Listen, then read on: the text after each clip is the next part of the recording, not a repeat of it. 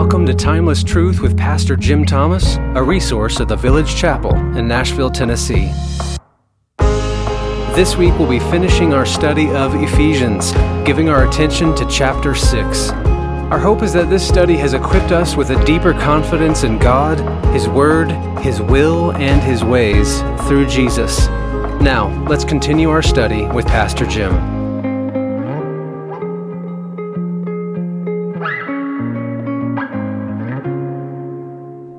Today we come to one of the most misinterpreted, misunderstood, and misapplied passages in all of Ephesians. It's Ephesians chapter 6, verses 10 through 17. I want to read through the text, and then we'll start back at the beginning and make a little comment here or there and try to make some good sense of it all for you. Finally, the Apostle Paul says, "Be strong in the Lord and in the strength of His might. Put on the full armor of God that you may be able to stand firm against the schemes of the devil. For our struggle is not against flesh and blood, but against the rulers, against the powers, against the world forces of this darkness, against the spiritual forces of wickedness in the heavenly places. Therefore, take up the full armor of God, that you may be able to resist in the evil day, and having done everything, to stand firm. Stand firm, therefore, having girded your loins with truth, and having put on the breastplate of righteousness, having shod your feet with the preparation of the gospel of peace. In addition to all, taking up the shield of faith, with which you will be able to extinguish all the flaming missiles of the evil one. And take the helmet of salvation, and the sword of the Spirit, which is the word of God." So much here, and it's really practical, and it's great advice from the Apostle Paul, and it begins with that word finally, and I know a lot of you, that's one of your favorite words when I've gone too long in a Bible study or when I've gone too long in a sermon. You like to hear that word finally because you know it means things are about to wrap up. But I think the emphasis is on this is really important in light of everything that has been said. So all of chapters 1 through 3 with those amazing indicatives, all the rich doctrine about what God has done for us in Christ. With that in mind, with everything in chapters 4 and 5 that have preceded, here we are in chapter 6, all that's preceded in chapters 4 and 5, in the first few verses of chapter 6. With all that in mind, with those with Paul's instruction there, the imperatives, the practical living out a response to all that God has done for us in Christ. Finally, with all of that, he says this: be strong in the Lord. He doesn't say, pull yourself up by your bootstraps. He says, be strong in the Lord and in the strength of His might. Put on the full armor of God, that you may be able to stand firm against the schemes of the devil. Now, there are a lot of folks that will kind of get sidetracked by the mention of the devil, the schemes, the idea of standing firm against the devil and all of that. And there are usually three different positions that people take on what they typically would call or categorize as spiritual warfare. One, they could obsess over it, looking for demons under every rock, using "the devil made me do it" excuses to explain their own lack of discipline, claim that they're under some kind of generational curse in which they might have inherited their evil Aunt Esther's pots and pans, her favorite Barcalounger, her mantle clock, her bowling ball, and all the demons that plagued her as well. So some people obsess over demons and the devil and that kind of activity. But a second error is that people ignore it or dismiss it. Those folks would go so far as to completely deny the existence of the devil or demons, or to trivialize their existence. But nobody talked more about Satan and the devil or demons than Jesus. So if you believe and trust in Jesus, you're going to have to believe what Jesus said about them. And by that, I mean this, the third option. Keep your perspective about such things a biblical perspective. What Paul is saying here, and what is said elsewhere throughout the New Testament, is that we're in the midst of a spiritual war. But Paul reminds us that the outcome is secure because we can stand not in the strength of our own might. We would not be powerful enough on our own. We stand in the strength of His might. We walk in the knowledge of God's victory and the Lord Jesus' victory. We aren't trying to take new territory. Christ has already taken all of the territory. We aren't told to shout and flail about. We're simply told to stand. To stand against, that's true. To resist elsewhere, that's right. But the emphasis is on standing firm in the Lord and in His strength. And to stand upon the victory of the finished work of Christ our King. Died on the cross, but rose again in victory. C.S. Lewis wrote a really interesting book. Some of you are probably familiar. I'll hold this up if you happen to be watching on YouTube. But this is a pretty old copy of the Screwtape Letters. Let me see. I have a couple of these old hardback ones in them. By the way, Screwtape Letters dedicated to his friend, Lewis's friend, J.R.R.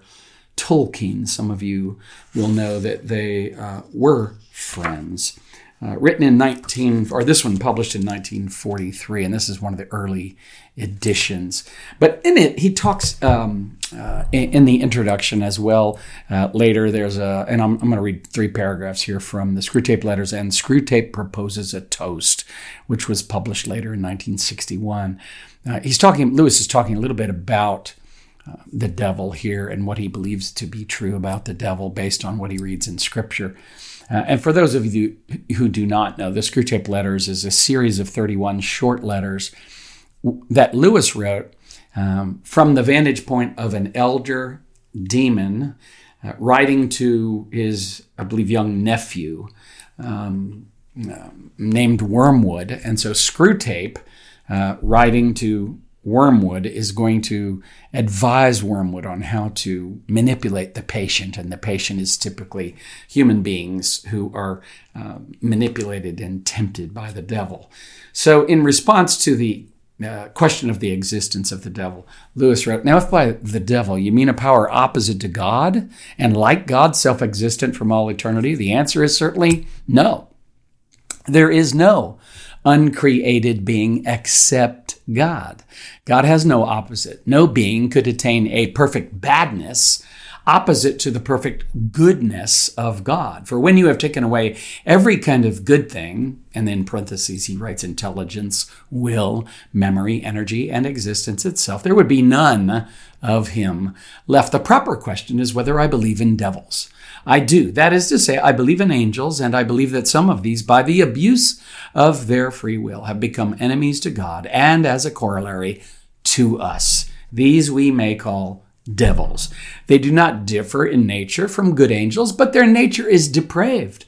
Devil is the opposite of angel, only as bad man is the opposite of a good man. Satan, the leader or dictator of the devils, is the opposite not of God, but of Michael, and by that he means the archangel Michael. That from C.S. Lewis, the Screwtape Letters and Screwtape Proposes a Toast in the 1961 editions of Screwtape Letters. So what do we have here? Well, in verse 10, that sets us up for, he's going to leave us with the important summary. What if there's an answer to the question, so what? Here he is, the Apostle Paul, giving us his so what. He says, "Be strong in the Lord and the strength of His might. Put on the full armor of God that you may be able to stand firm against the schemes of the devil." Now, these terms that he uses when he talks about the devil in verse 12, our struggle is not against flesh and blood, but against the rulers, against the powers, against the forces that are in this darkness, against the spiritual forces of wickedness in the heavenly places. These are terms that refer to the administration of hell, which includes, yes, the devil himself, a finite created angel, big ego, functions as the accuser of the brethren, probably not after too many of us because he's finite. He's got much bigger fish to fry than me. under his administration, there are smaller, lesser fallen angels. We'll call those demons, along with Lewis, and they're finite created angels gone bad, minions of the devil. Jesus encounters a number of those as we read the gospel records. What's clear here in verse 11, verse 12, and verse 16, three things about the devil. The devil's shrewd, the devil's powerful, and the devil's wicked. Now, I did not say the devil is all-powerful. I just said he's powerful. And he's wicked. He has your demise in mind. That's his goal for you. He'll use deception. He'll encourage you to make lesser things the most important things and to diminish the most important things in some way. Throughout Scripture, the words of the devil are only recorded 3 times. The first time, in the book of Genesis, the devil questions God before man and woman. Did God really say? And God doesn't want you to eat of that because he knows that if you do eat of that, you'll be just like him. And so that's the first instance we have of the devil speaking. He questions God before man and woman. The second time that scriptures record the words of the devil, he questions man before God at the beginning of the book of Job. He says to God, Have you noticed your servant Job? You've made his life cush. No wonder he believes in you. No wonder he remains faithful to you. What if you took all that away? And so he questions man before God. The third time the devil speaks in Scripture, and the final time, is when he questions both God and man in the ultimate God-man, the Word become flesh, Jesus Christ. And you can find that in Matthew chapter 4, verses 1 through 11. And that's the last time that God allowed Satan's words to be recorded, as if to say, that is all God would allow of this liar's words to be heard. And it is here that he gets a solid rejection from Jesus Christ. Here in Ephesians 6, the word stand is the theme, really, of this pericope or this passage. Paul uses it 3 times, 4 if you count withstand, also translated resist here. Now, how is it possible for us to stand? That is a good question to ask. I'll do it real quickly for you. There are really, I think, about 6 things here, maybe 7 or 8 if you want them, list them in a different way. But first is be strong in the Lord and the power of his might. The verb be is present passive tense. That is, we don't have to do some kind of spiritual battle for victory, but rather from victory. The war has been won by God the Father and Christ. We just now stand in the victory. He says, secondly, put on or take up the full armor of God.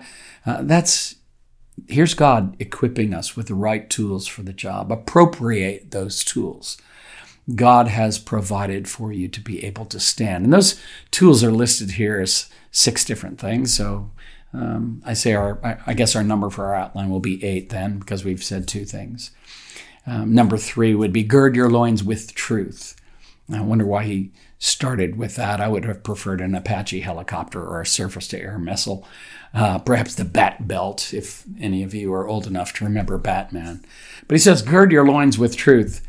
Wrap that around your waist and your entire outfit as a belt that holds your entire outfit, your suit of armor together, much like a Roman soldier's utility belt would have done. Fourthly, put on the breastplate of righteousness, guarding your hearts, right at the core, the center of the human person, as the New Testament and Old Testament writers and readers would have seen heart. It's not just the seat of the emotions. It is that, but it's more than that. It's the seat of the affections, the seat of desires. Remember, the heart is so important because the heart will always make a convert of the head. Your desires will always rule over often what you think is even good yourself. You'll do it because you just can't resist something, and your heart makes a convert of the head. But here's what he says, put on the breastplate of righteousness. And where do we get righteousness from? Elsewhere, the Apostle Paul writes in 2 Corinthians 5:21, he says, He, meaning God, made him, meaning Christ. God made Christ, who knew no sin, to be sin on our behalf, so that we might become the righteousness of God in him. So in Christ, which is something the Apostle Paul's been saying over and over and over again here in Ephesians, in Christ, we have been given the righteousness of God in Christ. He took our sins, he who knew no sin, took our sins upon himself on the cross, paid the price for them in full. And so we can put on the breastplate of righteousness because it's the righteousness of Christ.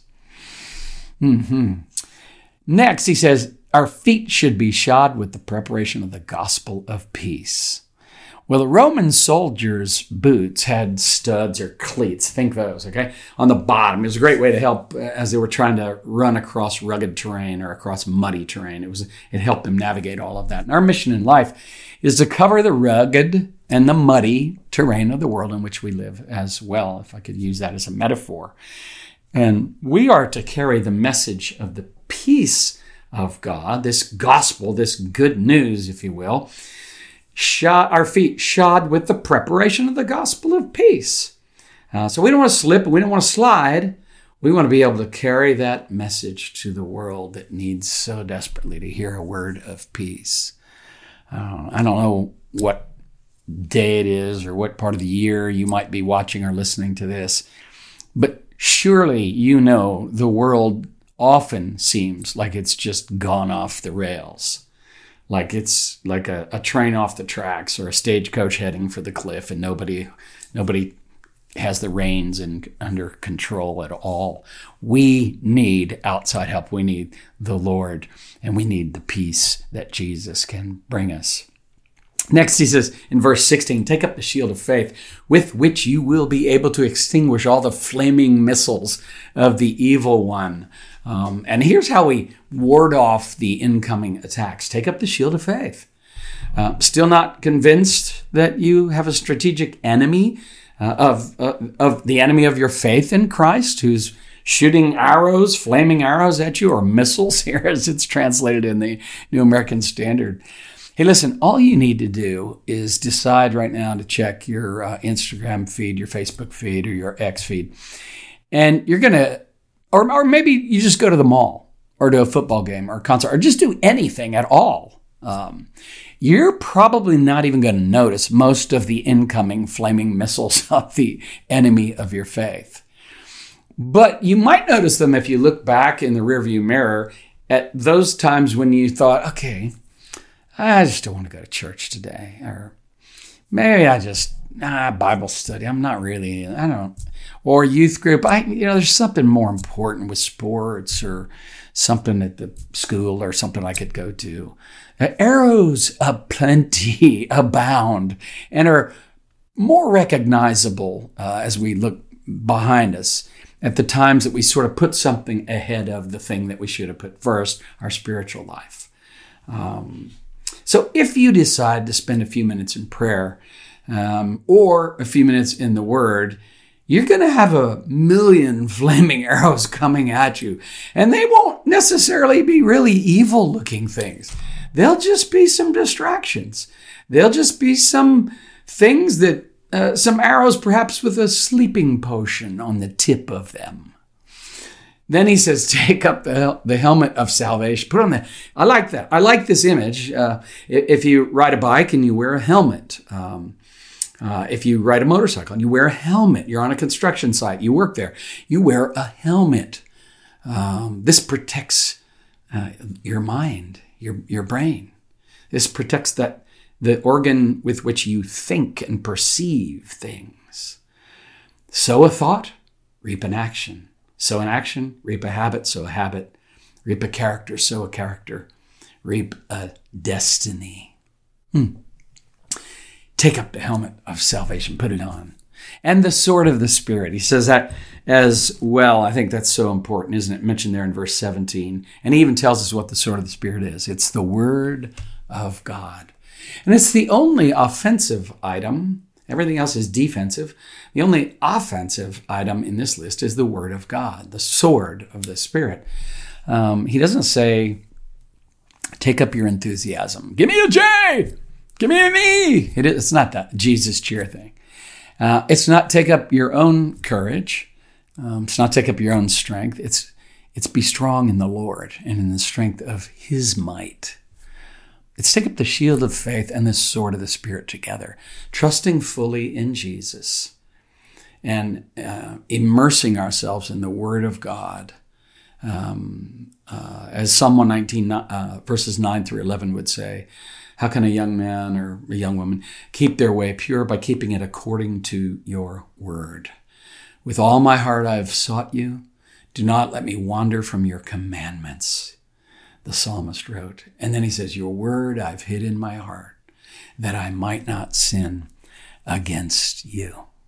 Every time our minds run in the other direction, every time the enemy throws some thoughts across the screen of our mind or the screen of our phone or our iPad or whatever, or our television or the movie screen, whatever, just like Jesus did, we should answer with the word of God. That's what he did in Matthew 4. So I love this so very much. There's so much here for us. I'm going to continue in the next episode, and we'll be talking about his closing thoughts on prayer. So let's close in prayer as we prepare for this day. Lord, thank you that you've not left us without the proper tools to be able to stand firm and to stand in the power of your might. Pray that we'd all do this today. Lord, especially that helmet of salvation, lifting up the shield of faith, trusting you completely whenever we feel the enemy's darts coming at us, attempting to defeat us, to dissuade us from belief, to distract us, to derail our faith. Lord, may we turn to you. We belong to you. We trust in you. We hope in you, and we stand firm in your strength and power. In Jesus' name we pray. Amen and amen. God bless you. Thanks for listening to today's study. Take a moment to leave a review and share this episode with friends and family. You can stay connected by signing up for our newsletter or follow us on social media. At the Village Chapel, we believe God's Word is unique in its source, timeless in its truth, broad in its reach, and transforming in its power. For more resources or to support our ministry, visit our website, thevillagechapel.com.